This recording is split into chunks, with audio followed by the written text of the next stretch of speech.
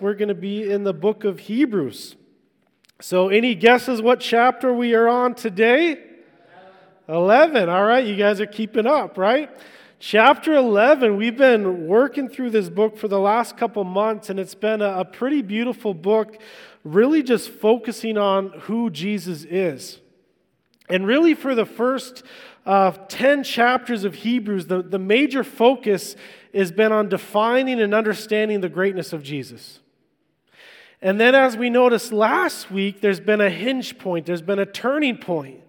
And the big question now is, if this is who Jesus is, if this is what he's accomplished, if this is everything he's done for you, what are you going to do about it? What's your response? How are you going to act? And so the big question and the big statement we're looking at this morning is Jesus is the greatest object of faith. In other words, Jesus is the greatest thing that we could put our trust in. And so we're going to be talking a lot about faith this morning and understanding faith and how do we define faith and what does it mean to have faith in Jesus. But let me premise the conversation by asking a few questions. We're coming to the end of summer. Who's pretty sad about that? A lot of you. Who actually enjoys winter? Anyone?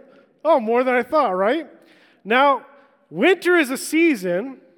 Now, how confident are you that we're going to experience winter this year?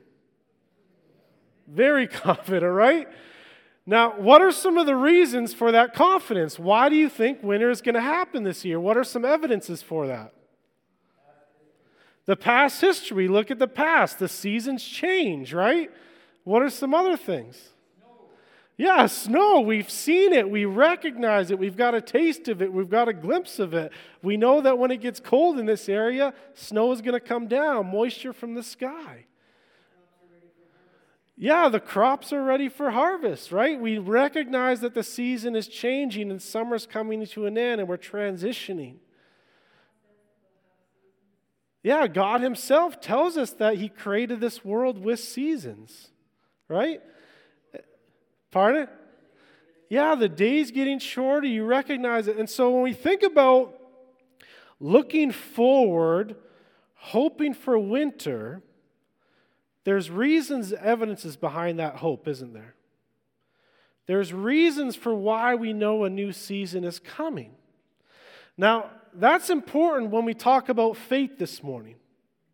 Because I think so often when we have our cultural understanding of faith, we have a faith concept, especially in terms of religious nature, as somehow faith in our culture has got turned into wishful thinking. Now, is that a biblical definition of faith? No. I've talked to and experienced with so many people who are skeptics and pondering religious questions, and one of the reasons some of the reasons they deny Christianity or other faith is because, well, they say it's a blind faith. It's just wishful thinking. It's not based in anything. It's not based in reason or logic or evidence. It's really just a blind faith that's wishful thinking. I could never be a part of that. And if that were true, I could never be a part of that either. But the thing is, that's not how Scripture or God himself defines faith.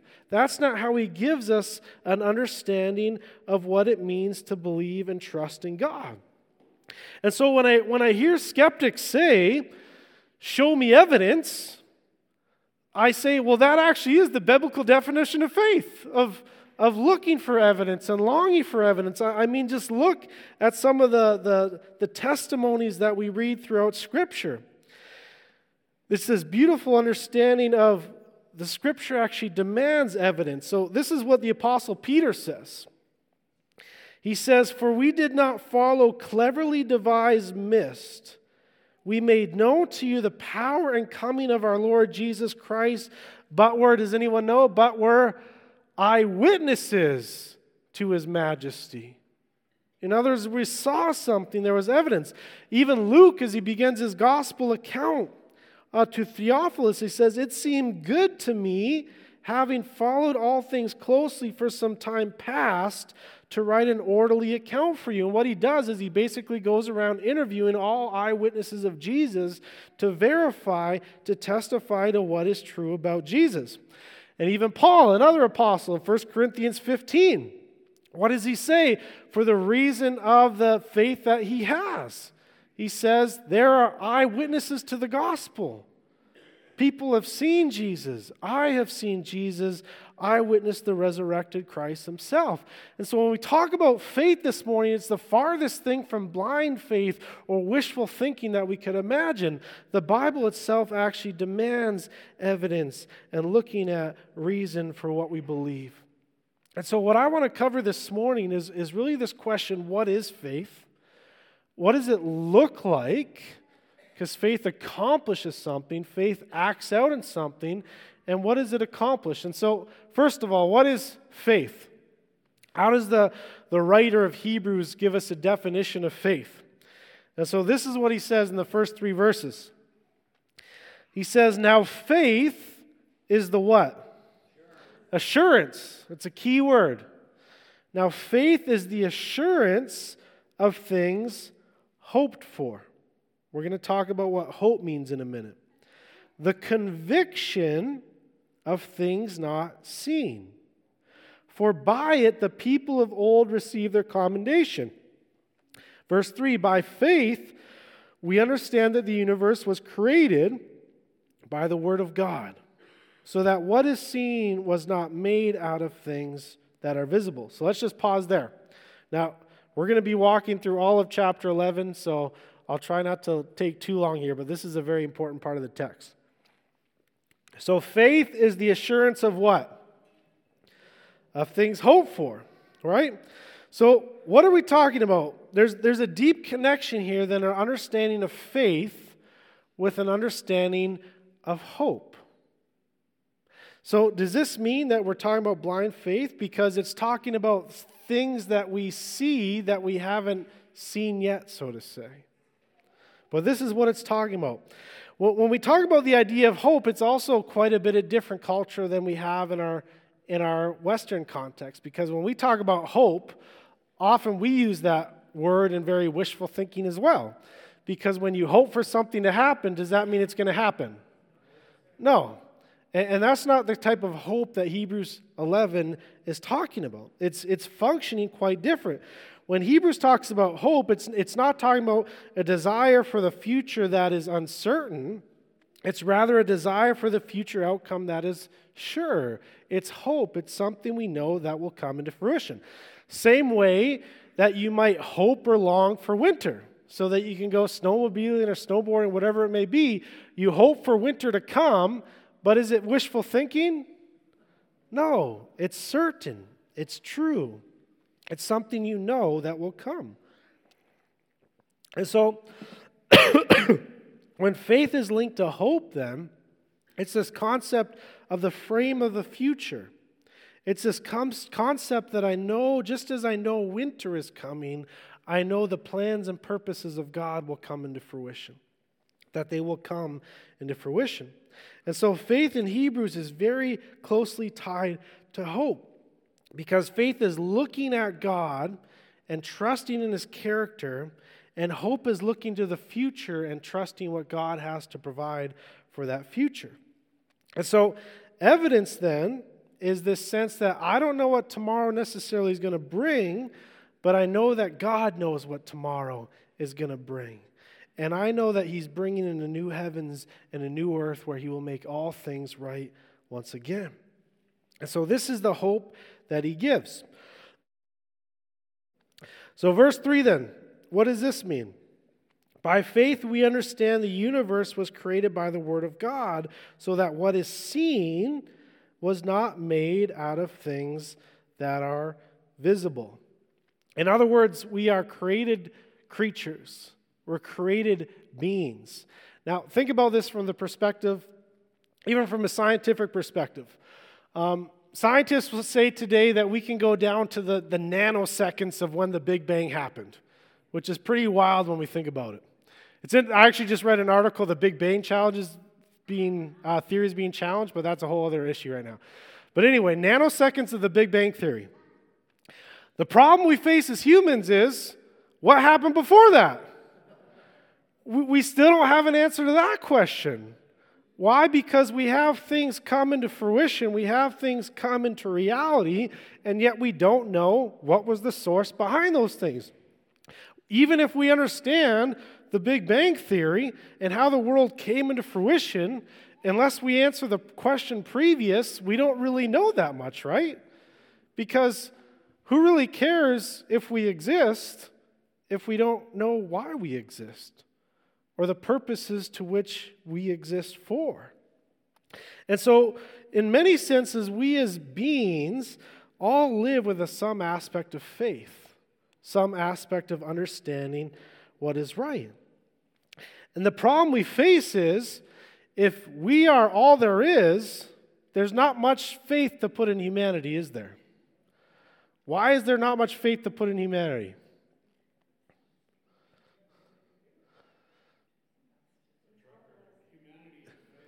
Humanity is failing in many capacities, right? And humanity has failed. There's no help. There's no hope. Yeah, there's no lasting hope. Sure, we may have good seasons and see a lot of beautiful things produced by humans, but throughout the history of humanity, it's been a disaster. And so if that's your hope, that somehow humans can make all things good, we are truly missing out. But here's the thing, if the universe is a created universe, if something created the world, created the cosmos, then meaning itself and purpose itself is now possible. Without Creator, there is no meaning and purpose. There's nothing to put faith in other than humanity, and we fail over and over again. And so the writer of Hebrews reminds us our faith, our trust, is that God created this world with a purpose. He created with meaning, He created with value, He created with significance. And also that our God, because He created this world, He's the only one able to fix it, right? He's the only one able to do anything about that brokenness. And so all these things that are created remind us of a God who will renew and reconcile. And this is really what the last part of Hebrews is all about. The end of chapter 11 and chapter 12 and chapter 13 is all about reminding us that God is going to make things right. And that all the sorrow and hardship and pain and injustice and evil in this world, God is making right. And we can trust that because He's the one who created it all, which means that He can recreate it. When a kid plays with Play-Doh, they build something. If they tear it apart, can they fix it? They rebuild. Why? Because they're the ones who created it. They're the ones who made it. They have that capability, and this is what God does. So, that is what faith is. That is what faith is. Faith is coming to this perspective that I know who God is. He's the creator. He's the sustainer.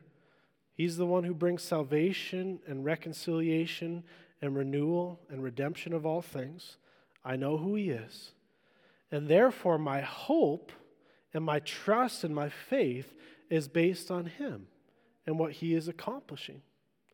Now, we can have that from a mental perspective. We can have that belief. But what the Scripture goes on to tell us is unless that belief changes something in your life, that belief means nothing. Why? Because if you just believe something in your head and it doesn't produce action, does it really mean anything? No, it doesn't accomplish anything. And so now what the writer of Hebrews is going to go on, he's going to go on to all these stories. He's going to say, this is what faith actually accomplishes. This is what it does. This is how it works. And so what does faith look like then is our next massive question. What does it look like? And the premise here is that faith is action. Faith is action. It produces something. And so now we're just going to walk through tons of stories of the Old Testament. And if you're not familiar with the Old Testament, some of this might get confusing, but I don't have time to tell each and every story. This would literally be me reading the entirety of the Old Testament to explain all these to you. But a fascinating thing maybe for you to do this week is to read through this section of Hebrews and come back to these stories of the Old Testament and get a deeper understanding of what faith looks like. And so again, faith isn't this mental activity, it actually transforms. It actually changes how you live. And so let's begin to read some of these stories. Hebrews 11, verse 4. By faith, Abel offered to God a more acceptable sacrifice than Cain, through which he was commended as righteous. God commended him by accepting his gifts, and through his faith, though he died, he still speaks. And so what do we learn from Abel? We basically learn that faith honors God. Why? Because what was the issue with Cain? He offered in hypocrisy. He didn't offer out of love and reverence and submission to God. He offered out of hypocrisy. Where Abel actually honored God. Abel wanted to praise and worship and adore God. And so faith honors God is what we learn from Abel. Again, I'm going to rip through these because there's so many to go through. Let's read some of these other ones. So Enoch, the next person. By faith, Enoch was taken up so that he should not see death. Crazy thing that happened. There's so much literature written on this from this century. And he was not found because God had taken him. Now before he was taken, he was commended at having what? Having pleased God. And so faith then pleases God. In other words, we can't come to God if we don't believe there is a God, if we don't trust God, and we cannot seek to please God if we don't actually believe that He exists and that He actually rewards those who seek Him, as the text says. And so Enoch demonstrated this faith by actually seeking to please God, by actually caring of what God thought and God's opinions in a way that honored God. Who's the next one? Noah, the story of Noah. Noah's Ark, for those, I don't know if you went to Sunday school when you were a kid, but this is a very common story in Sunday school. But I always laugh because it's actually a pretty horrific story when you think about it. They don't show all the dead bodies floating around the boat, but that's a whole other story. I won't go in case there's some more kids in here, but my wife's telling me to shush. I was going on a rabbit trail.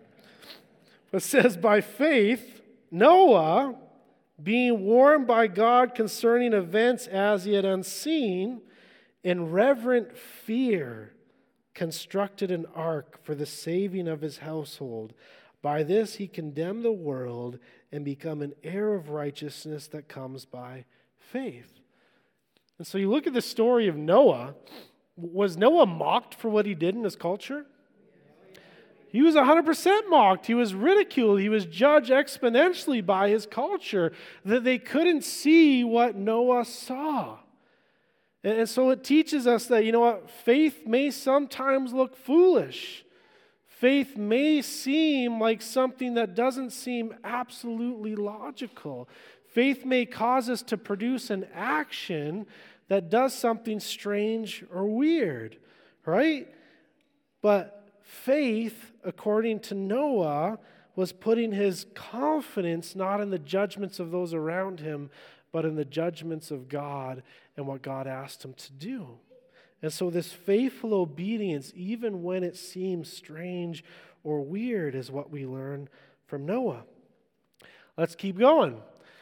Abraham.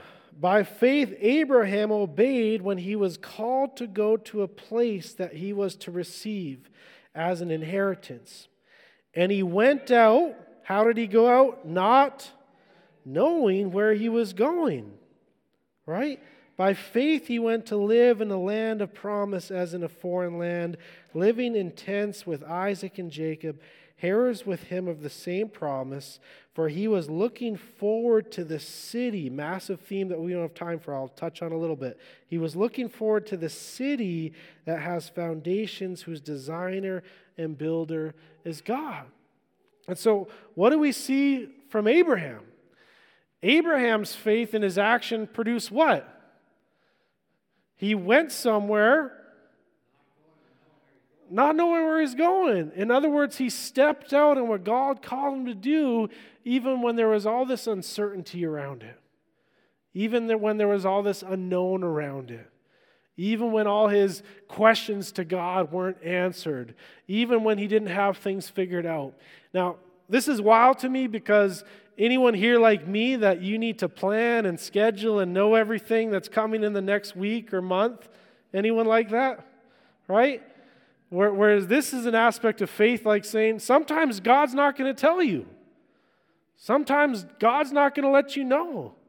Sometimes you just need to move forward without having everything figured out and trusting that God will be faithful. And this is the beautiful thing.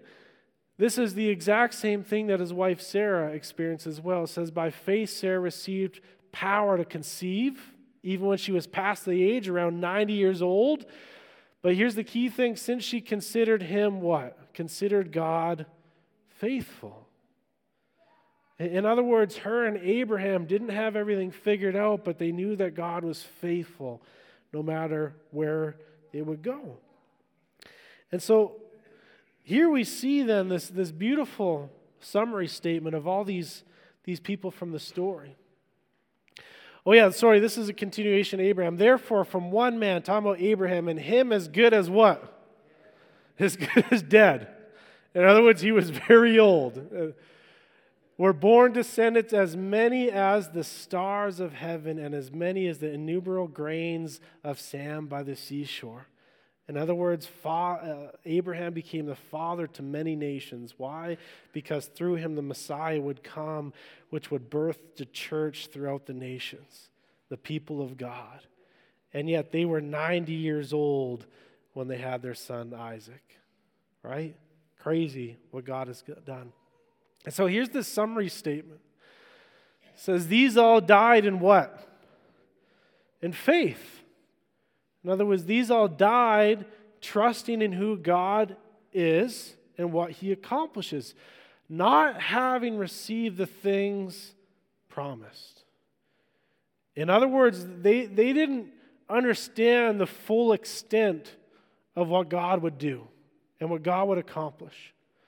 But having seen them and greeted them from afar, and having acknowledged that they were strangers and exiles of the earth, for people who speak thus make it clear that they are seen in homeland. And here's the story. Here's the whole story of the promised land and entering into it. They didn't. They never experienced the fullness of what God had for them. Yet God clearly answered their longings and their hope. So let's keep going. There's a lot more here that we're going to process. If they had been thinking of that land from which they had gone out, they would have opportunity to return. But as it is, they desire a better country. That is what? A heavenly one. Therefore, God is not ashamed to be called their God, for he has prepared for them a city. Now, this is a massive theme in Scripture. And I could spend so much time here because it's one of my favorite themes. But there's this beautiful aspect of the story of the people of Israel. Where was their longing? Where was the land to which God was leading them? Called the Promised Land, Canaan, right? Now, many of them didn't actually get to experience living in that land. And here's what God is telling them. He's saying, you know what? The longings for this perfect place of shalom, this perfect place of peace, where there's no injustice and no evil, and everyone's living reconciled to God and one another and creation and self, this longing that you have is not going to be experienced in the here and now. What is God preparing for them? A city. Where do we see reference to a city in Scripture? At the end of the story in Revelation, right? A new heavens and a new earth. And what's the vision? A heavenly city. And what's the picture there? What city? New Jerusalem coming down. In other words, everything on earth is being restored and reconciled, and we start from the beginning of Scripture, and Adam and Eve are where? In the Garden of Eden, right?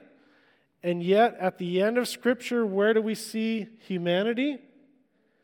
In a heavenly city. And so there's this picture of we see a couple surrounded by a garden. They're called to cultivate and build. And then at the end of Scripture, we see many nations and multitudes creating this culture into cities being reconciled with God and with self. Now, I could go on a rabbit trail for it. So it's a garden city. But I want to rant, but I don't have time to explain it fully. But just think that anymore. But God has prepared for them a city. In other words, a new heavens, a new earth, a things where all things are made right, a better country, a heavenly one, all the things that they long for in faith. And so let's keep going. Abraham gets brought up once again. Why is Abraham brought up again? Verse 17 to 19. It says this, by faith, when he was tested, offered up Isaac, as he who received the promises was in the act of offering up his only son, of whom it was said, through Isaac shall your offsprings be named. Verse 19, he considered that God was even able to raise him from the dead, from which, figuratively speaking, he did receive him back. Now, here's one of the weird stories of the Old Testament of God promising Abraham that he's going to build these nations through him, that his offspring is going to be numerous as the stars in the sky, and yet when him and Sarah are around 90 years old, they have this boy named Isaac. Yes, the promise is finally being answered by God. The offspring will happen. We couldn't have kids, but now we could. And then God says what? Sacrifice your child. And he says, what is going on? And this is really at the heart of what's going on in Abraham's mind. It was more than just the thought of sacrificing someone he loved.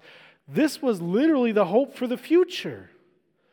This was literally what God said he was promising to come into fruition. And now it's like, oh, God's taking back his promise. What is going on? And so you really realize that Abraham is in a complete place of vulnerability here. Because now he begins to question the promises of God, but even more so, what he would have been questioning is obviously in agrarian society, the more sons you had, the more workers you had, and the more children you had, the more likely you would be able to take care of in your old age. And an Old Testament scholar, Walter Brueggemann, says this. He says, barrenness or childlessness in any ancient text or narrative is the effective metaphor of, guess what? Hopelessness. For without children, there was no foreseeable future for yourself, for your family, or for your people. In other words, from an earthly perspective, Abraham was literally staring at hopelessness. And yet, who did he trust in? He trusted in God. He trusted in the character of God. He trusted who God was. And this was his conviction that even if God asked me to do this, I believe that God has the power to raise him from the dead.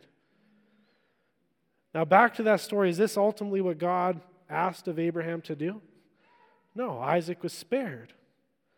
But what does it foreshadow? For God as Father, it foreshadows what? Christ. Where God the Father sacrificed his Son to be the atonement for our sin, so that we could be restored and made right with God. And what's beautiful is this story of Abraham, who believed in a God that could literally raise this child from the dead. That comes into fruition in who God is, who raised Christ from the dead. Beautiful. That took faith. He said, God, my future is in your hand. Our hope, our security, our joy is all in you. It's a wild story of the Old Testament. A lot to talk about there, but we don't have time for it. And then we read on. Verse 20, it says, by faith Isaac invoked future blessings on Jacob and Esau. And by faith Jacob, when dying, blessed each of the sons of Joseph, bowing in worship over the head of his staff. And by faith Joseph, at the end of his life, made mention of the exodus of the Israelites and gave directions concerning his bones. What is going on here? What is this all talking about?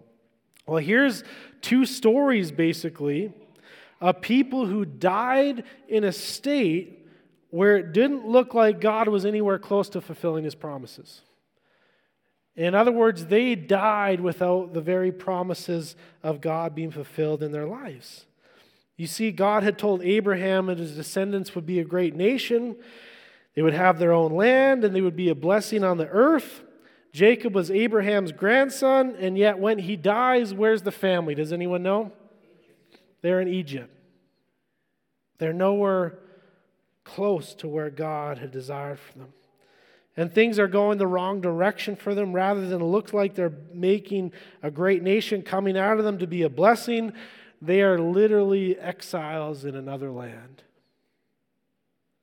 And yet, when he dies, he leans on his staff and he makes a promise to his son and asks to be buried back in the promised land, knowing that God's promises would come into fruition.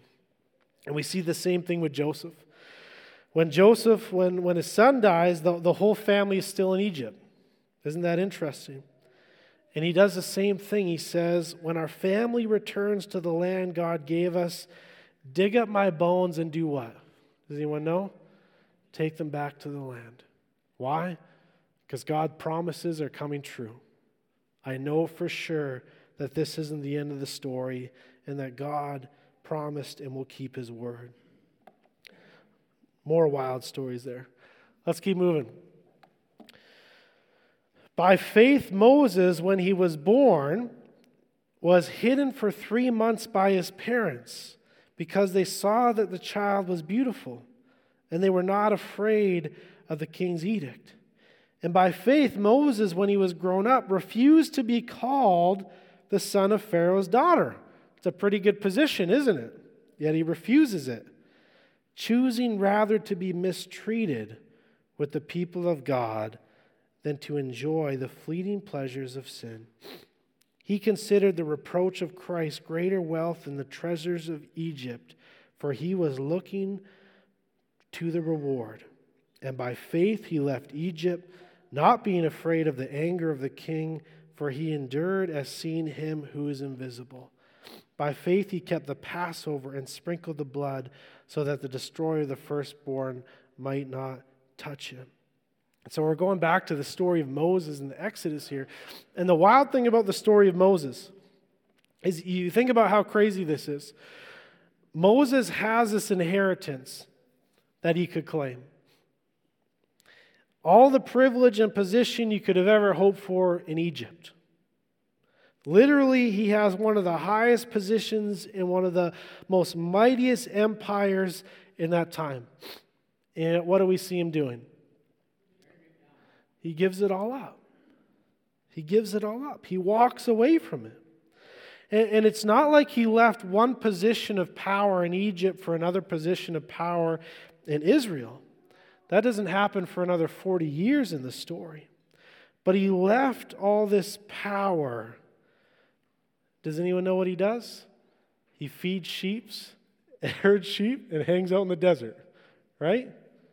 Wild. You can almost hear people telling him how crazy he is. Right?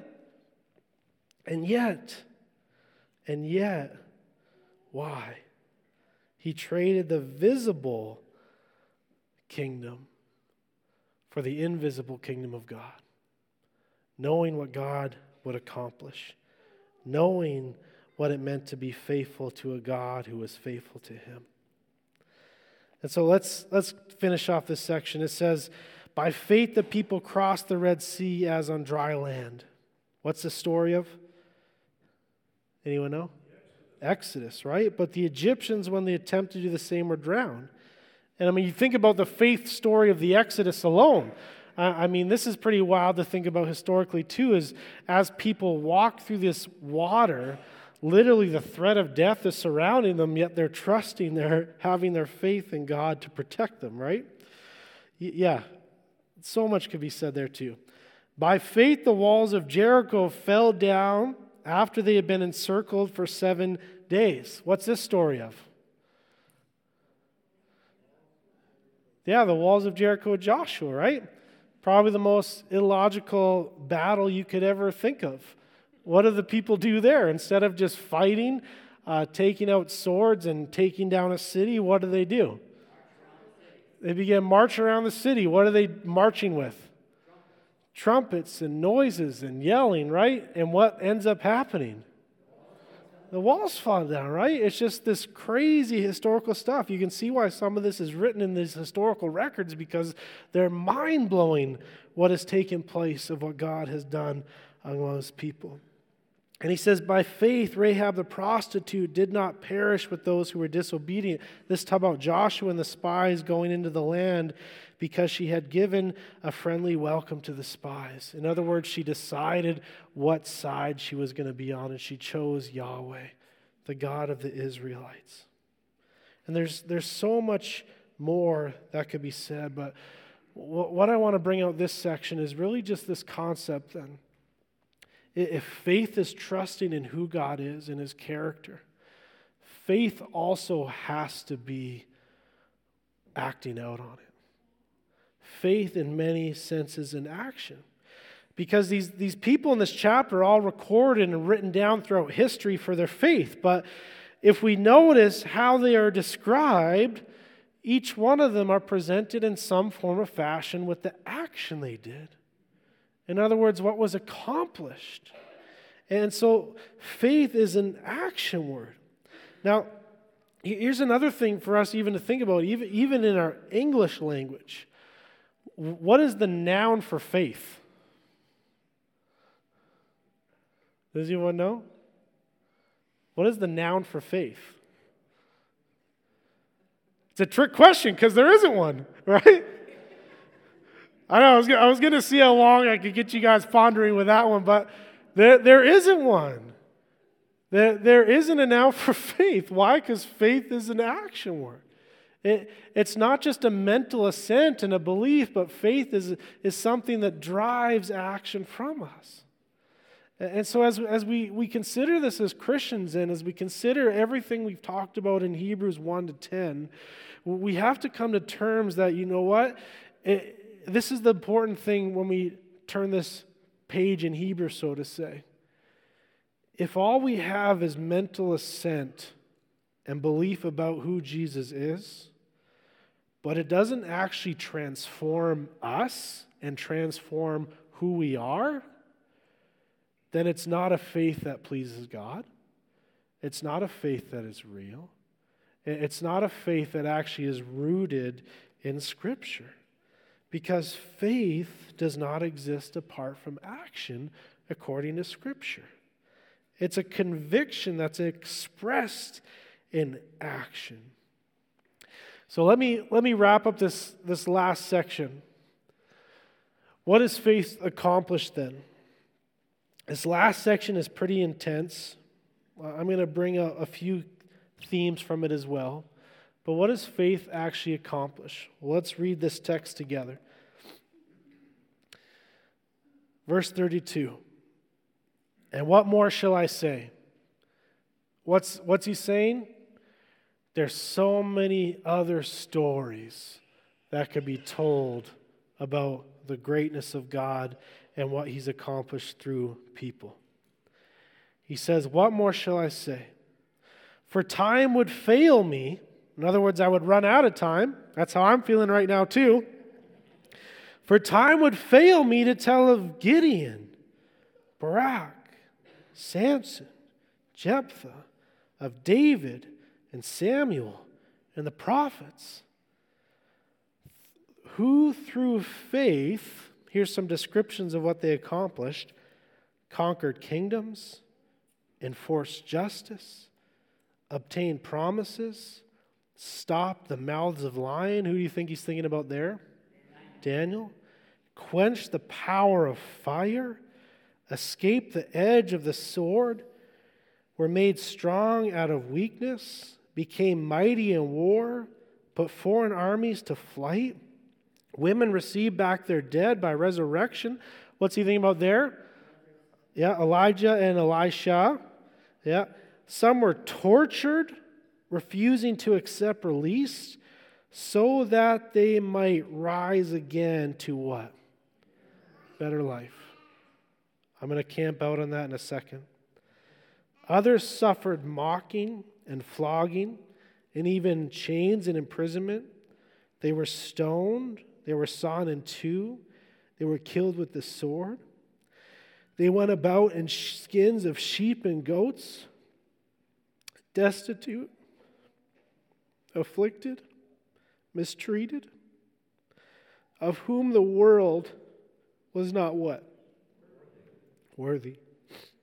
Wandering about in deserts and mountains and in dens and caves of the earth.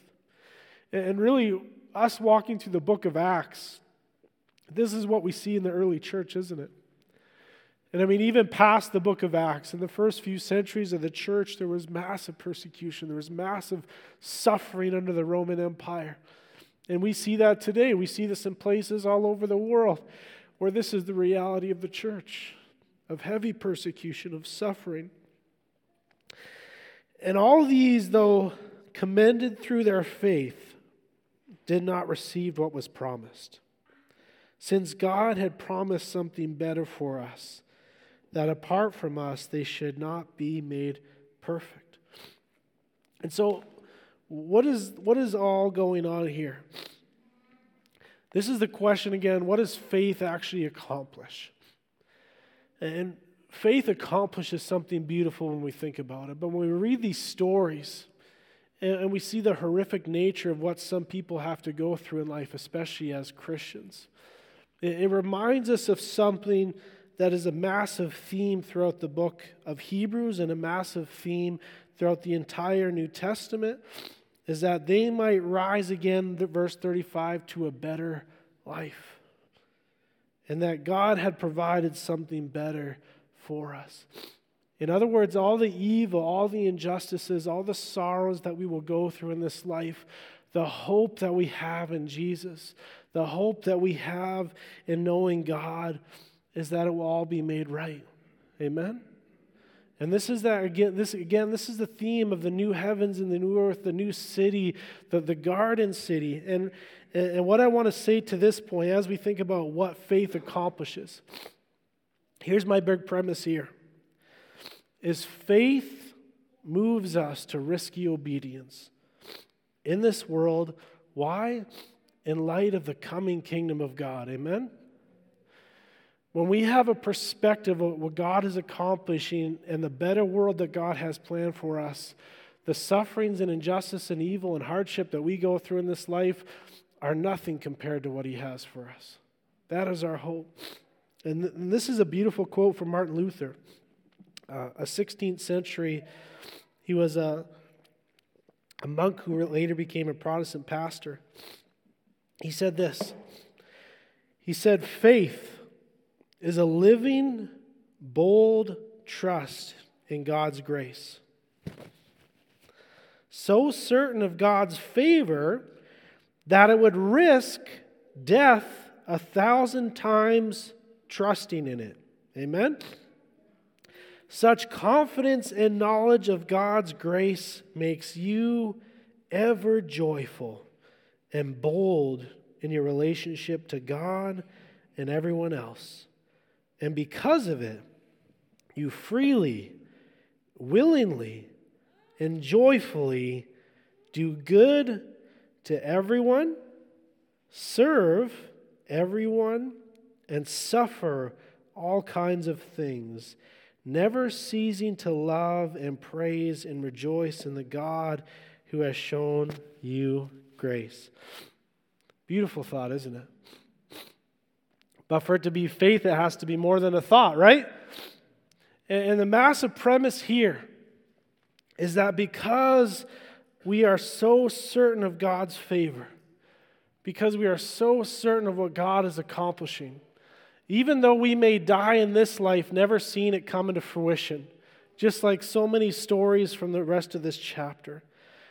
It establishes in this faith where we can be so hopeful and trusting in who God is and what He will accomplish that we can go through anything in this life. And what's the implication here? The implication, as Luther reminds us, is as because of it, you will freely, willingly, and joyfully do good to everyone. That's the implication. In other words, because we know what God has accomplished, we can be a people of forgiveness. We can be a people of restoration to those who have hurt us. We can be a people who even pray for our enemies. Isn't that crazy? Right? We can do all these things that make no sense in our current culture. Why? Because we have a glimpse of what is to come. See, it's interesting. If we actually understand the storyline of Scripture and what's brought up in Hebrews here of the new city, and if we know that there's coming a world where every relationship is reconciled and healed by the death and the resurrection of Jesus, all of a sudden, the bitterness and unforgiveness and even fear doesn't fit in the new creation, doesn't it? It doesn't match. It doesn't line up. What does line up is lives of love and generosity and service and forgiveness. Why? Because that's what we're getting a taste of in the new heavens and the new earth. That's what we're longing for. That's what it means to follow Jesus in this path. It seems crazy to the world, and again, the story of Noah reminds us of that, but that's exactly what we should be practicing for. That's exactly what we should be longing for.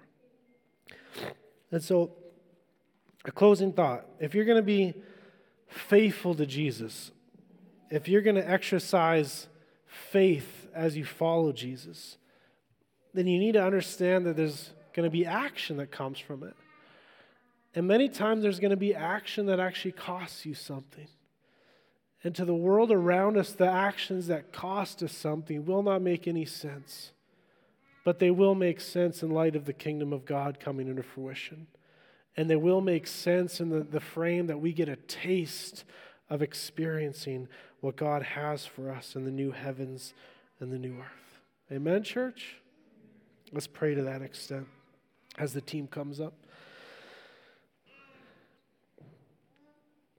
Gracious God, we come before you first and foremost because you are a God who is faithful and worthy of our trust.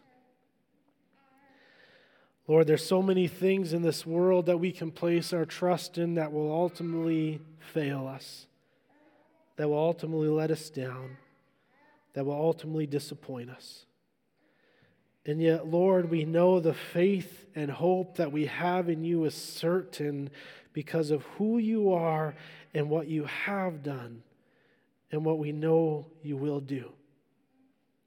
And so we pray that as we journey through this life, Lord, that our faith would transform us, that it would change us to be a people who are bold, a people who are courageous, a people who long first and foremost to please you in everything that we do.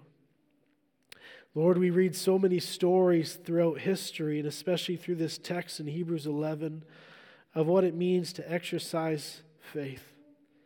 And I pray that each and every one of us would be part of that story as your people who show the world around us what it means to trust in a faithful God.